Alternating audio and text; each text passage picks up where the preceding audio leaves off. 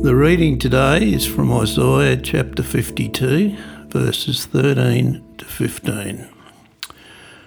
See, my servant will act wisely. He will be raised and lifted up and highly exalted. Just as there were many who were appalled at him, his appearance was so disfigured beyond that of any human being, and his form marred beyond human likeness. So he will sprinkle many nations, and kings will shut their mouths because of him. For what they were not told they will see, and what they have not heard they will understand.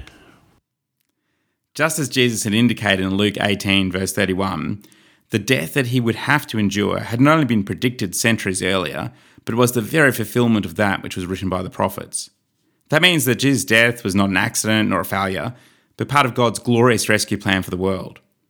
In fact, as evidenced in Psalm 52, 13 to 15, the degree to which Jesus' death fulfills the prophets is extraordinary. As the psalmist tells of the Lord's servant being lifted up, we see that fulfillment in his appearance, that is disfigured, people's reactions, that they were appalled, the purpose of his death, that it would be through his death that people would be sprinkled, that is cleansed from their sin, and even the reception of the good news, that they will see and come to understand. There can be no doubt that Jesus' death, and of course his resurrection too, is a result of his obedience to God's unfolding salvation plan for the world. That, of course, will not become clear to the disciples until they witness Jesus' resurrection, but we can delight in that news today. Whilst at first glance, the suffering and glory of the servant seems something of a paradox or a contradiction in terms, we can be confident that there is no contradiction at all. How so? Because it is in God's mercy that Jesus would be exalted on the cross in order sin and death could be defeated.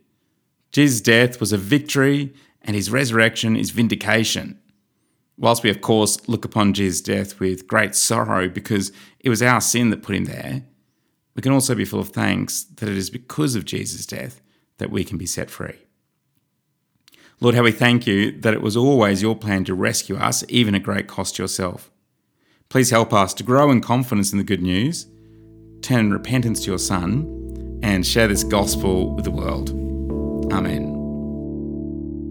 If you have any questions or would like to find out more about our church, visit stbarts.com.au.